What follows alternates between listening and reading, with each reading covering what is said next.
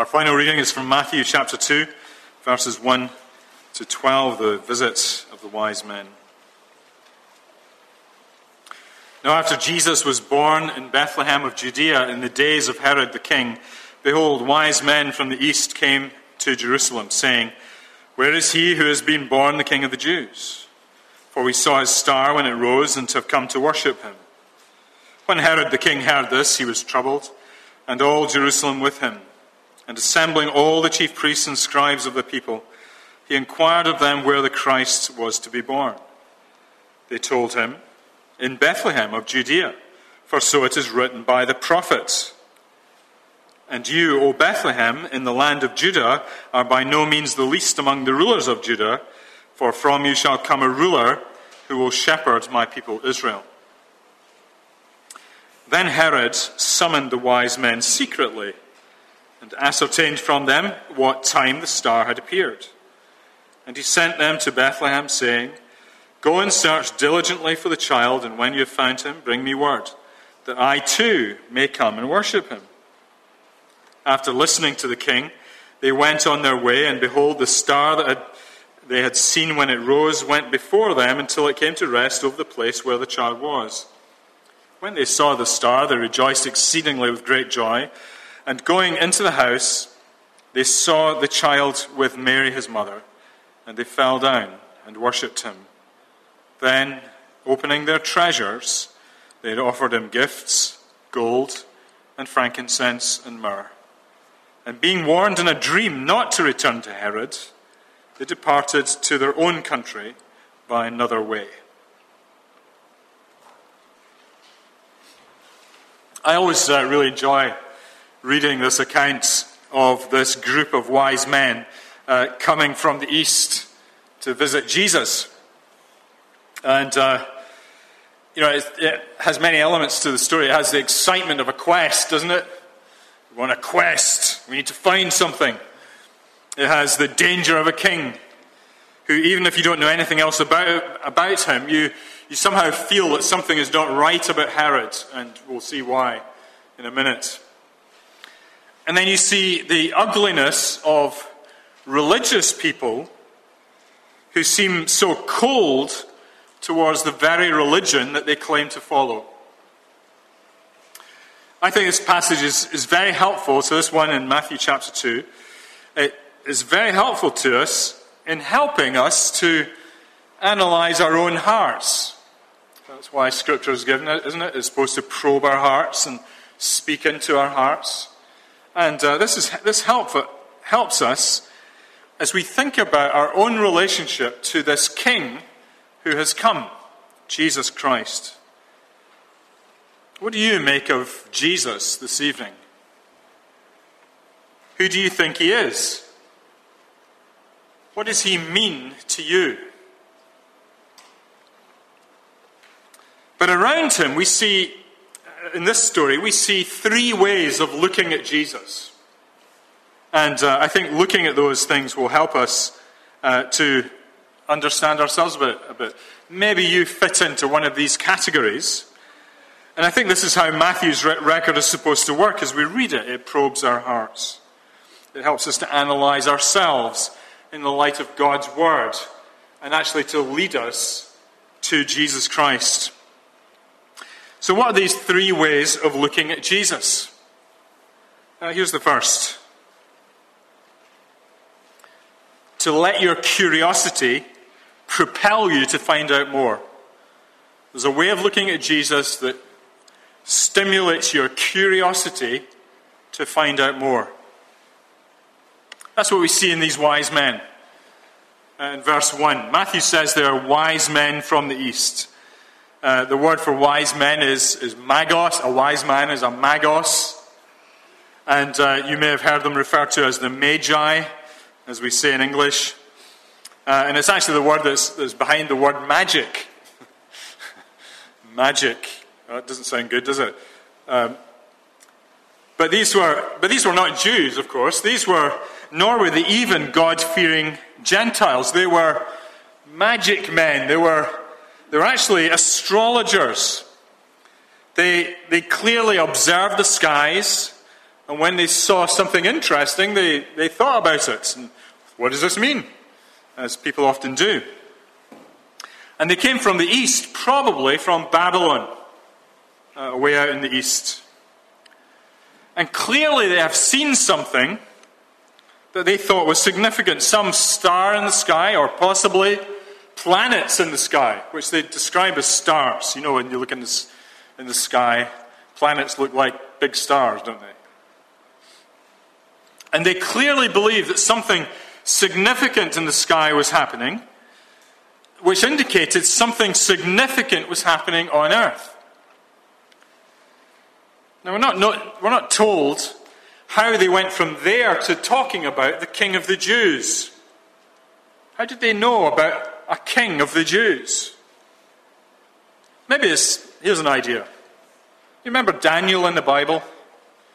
He was one of the first exiles that was taken away from Israel to Babylon. And he was a great prophet, wasn't he? He wrote things down. And you could just imagine, perhaps, all the writings of Daniel beginning to be disseminated around the East, and people thinking, what's this all about? What's this saying? And maybe it had lodged in the minds of these magi, so they've got things in the sky they're seeing, and they're thinking about things written down for them that are ancient, several hundred years before. And they try and put the two and two together. They think, oh, maybe there's a king of the Jews. And they've joined the dots, you see, and they've come up with an idea. And so they've got to move. They've got to find out what this is all about. And so they think it's important enough to set out on a great quest to find this King of the Jews. And the pinnacle of the story is, of course, that they do find him. And when they find him, what do? They bow down and worship him. They worship him. This is quite a journey for men who were pagans, non-believers. But they found Jesus, the King, and they worshipped him. Now that story tells us something, I think, fascinating about how God works. First thing you can say is that people can often be put onto the path of finding Jesus, even though their initial reasoning is bogus. They're pagans, they're astrologers. There's all kinds of weirdness in there. But amazingly, in God's providence, he is able even to use those sins and those evils to bring people to Jesus, to put people on a track to Jesus. He can use a false religion. He can use a man-made philosophy or ideology. But through his providence, through one thing and another, God can bring people to Jesus. Now, I'm not saying, don't hear me say this, you can find God and Jesus in anywhere. You can't. In any religion, you can't. But God is not limited by man's religion. God can bring people out of those religions, from darkness into light. And this is what he seems to do with these men. And he brings them to Jesus. God can find somebody like you and me and can bring us out of the darkness of our lives, bring us to Jesus, make us Christians, and give us new life. That's a wonderful thing about the grace of God. Here's another thing about this story. Often those who seem furthest away from the king, those whom you least expect, are those who God deigns to lead to his son. We'll see this in a minute, but sometimes the religious people are not the people who are closest to God or find who God is, but it's actually people who are sometimes farthest away. Never give up hope. But people who are in all kinds of strange lifestyles and strange backgrounds, never give up hope that God cannot reach to them and lead them and bring them to his son. This is what the wonderful thing is. Consider just how God seems to have intervened in the lives of these wise men. He has given them inquiring minds that are opened to ideas.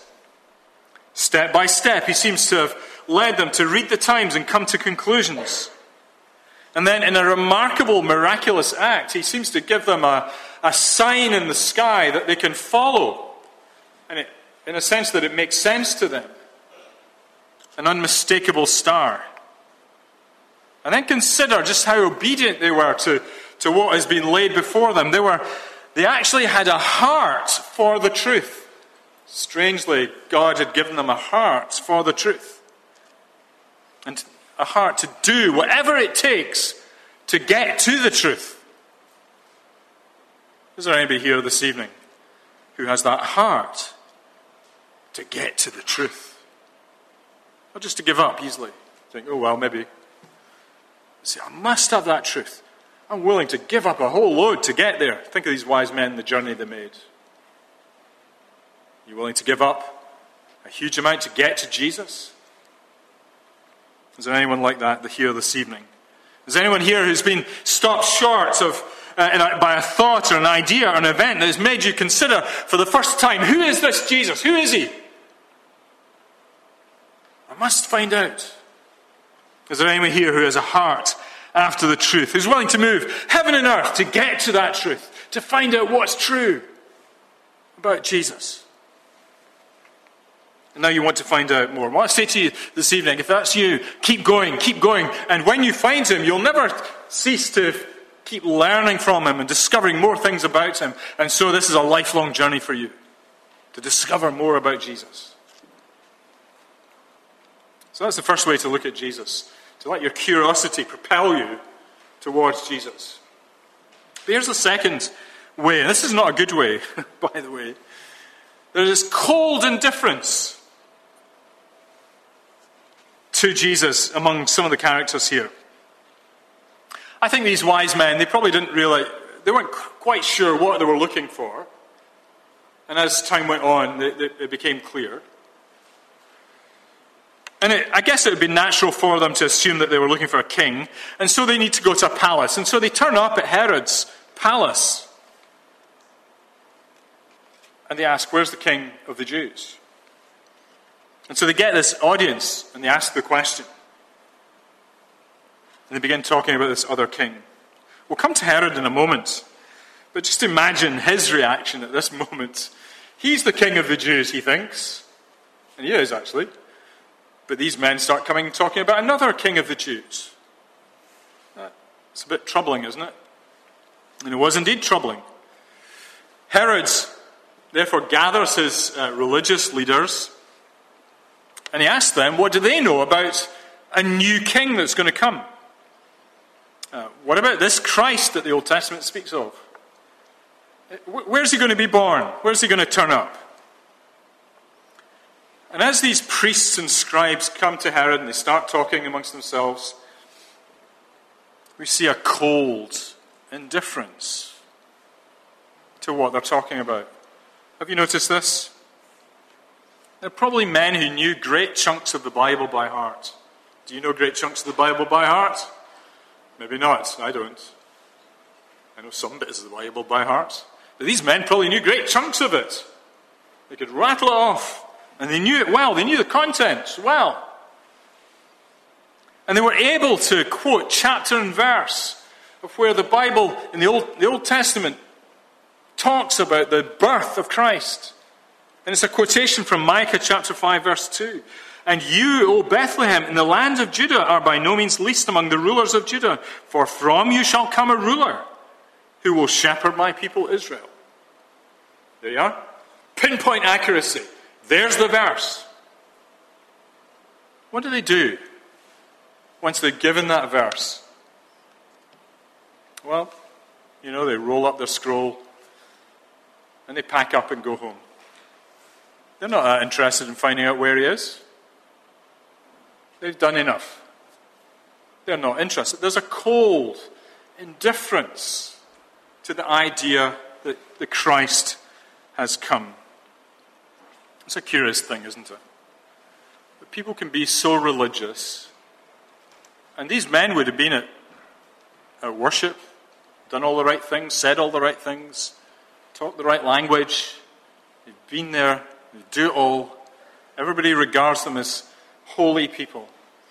And yet in their heart of hearts, there's a cold indifference to the king who is coming. Don't you think they should have been at least a little bit curious? And given the fact that Bethlehem is only, 5 miles away from Jerusalem, it's just up the road. Wouldn't they say, well, let's go together. Let's all go and see where this king of the Jews has been born. Let's see him. Not a bit of it. Pack up and go home.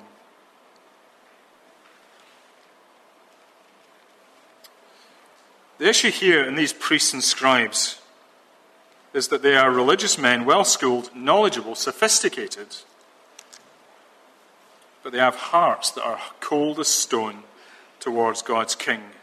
Friends, there are people like that all over the world today. There are people like that all over Solihull. There are people who go to church like that, even in Solihull, and their hearts are cold to Jesus. When I was in my 20s, not long a Christian, quite a long time ago, I knew a lady who has since died, a church-going lady. But I had a conversation with her about what I had been discovering in the Bible, about the gospel of Jesus Christ. And for me, it was exciting. It was like treasure. I discovered it all. I discovered this treasure when I became a Christian. I was trying to explain to this lady what I had found. And I think probably I was a bit annoying. Young converts can be a bit annoying. And maybe I was a bit annoying. But she was annoyed. And she eventually said to me, look, I read my Bible when I was a child growing up. I read it every day and every week. And I know everything I need to know about this. But it was clear to me that her heart was cold to Jesus Christ. This is a church-going lady. Coldness to Jesus. What about you this evening? Do you think you know enough about religion?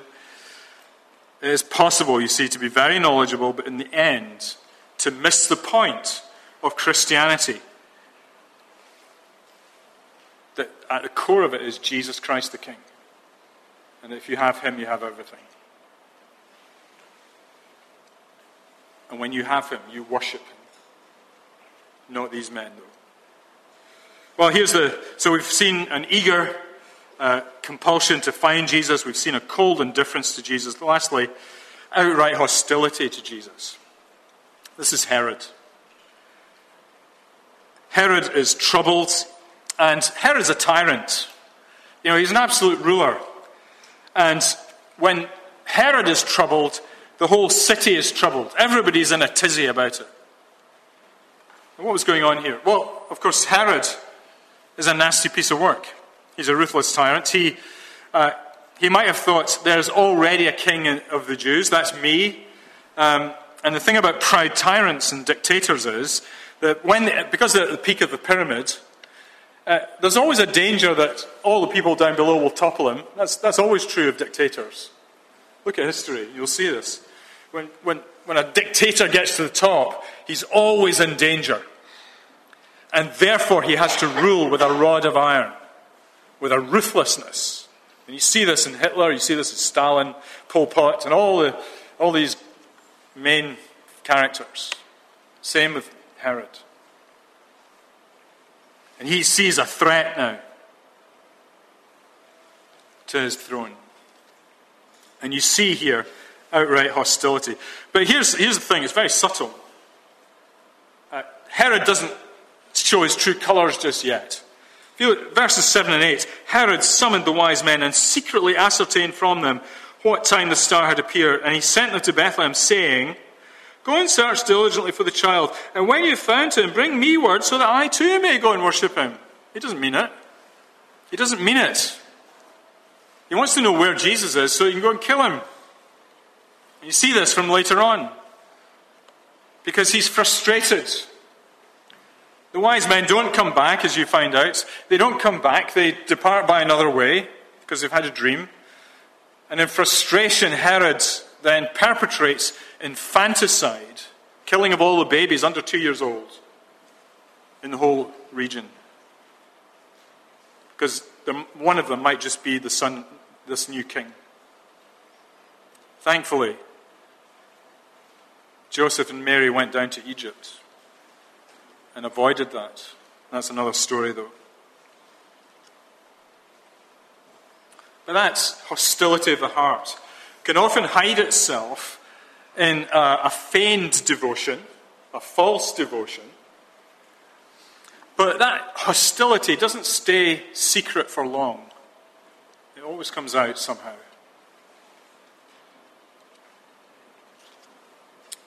This kind of hostility to Jesus the King is not unusual. I've been a Christian now for 40 years.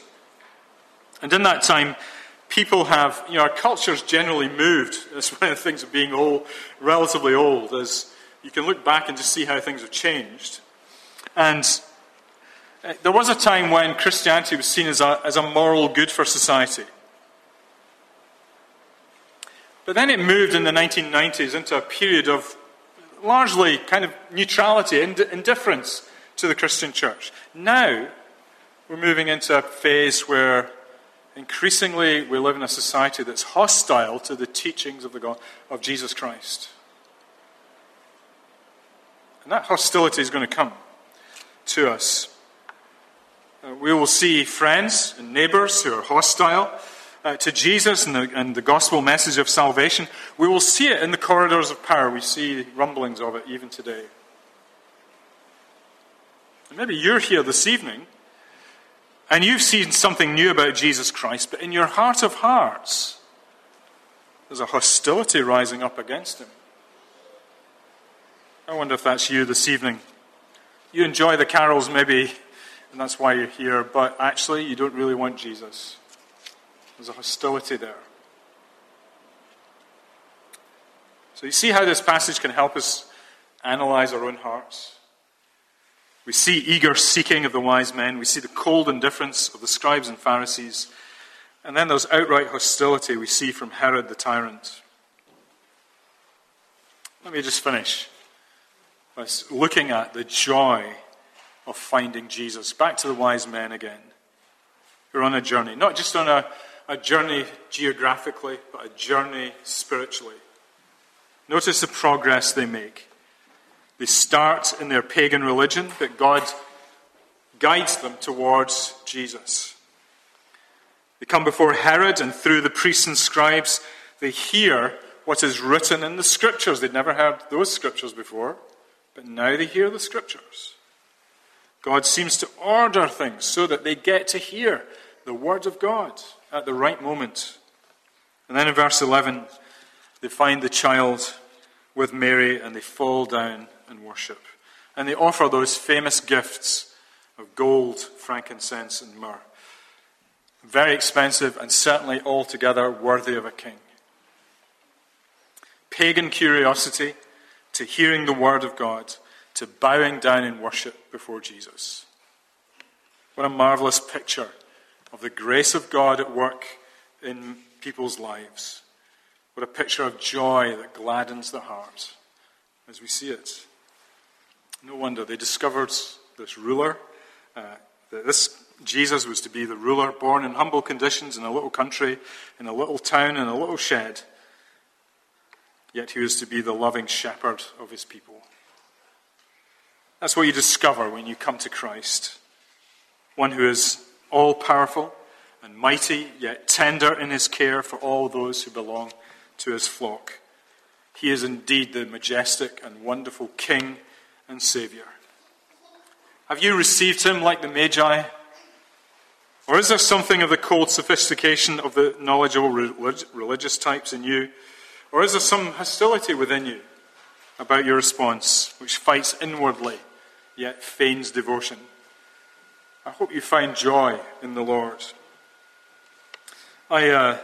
Just last week I was asked to write an article for the Birmingham Mail, which comes out next week. And I was last to write my article. And there were several others. And I got to read the other articles before they're published. And I read, and it's all about, what's the message of Christmas? And curiously, somebody from the Baha'i faith, I'm not quite sure what that is, to be honest, somebody from the Baha'i faith. What I can gather is, he was writing about the coming of Jesus, but what he moved on to talk about was a system of the oneness of humanity and all, no racism, no sexism, none of this, no discrimination of any kind, all love and wonderfulness. And I remember thinking last week, we don't present a religion that offers oneness and niceness and all that kind of stuff, fluffy stuff. We offer a Savior, Jesus Christ. Everything else flows from him. Yes, there's peace. Yes, there's joy. Yes, there's good living. But if you don't have Jesus, you have nothing. John says, whoever has the Son has life. Whoever does not have the Son of God does not have life. It's that simple. Have you Jesus? Have you come to him? Are you the wise amongst the wise who have sought him out? Let's pray. Father, we thank you for your wonderful word. We thank you for this great story, and we rejoice in it. We pray you'd help us to receive Jesus as our King. In his name we pray. Amen.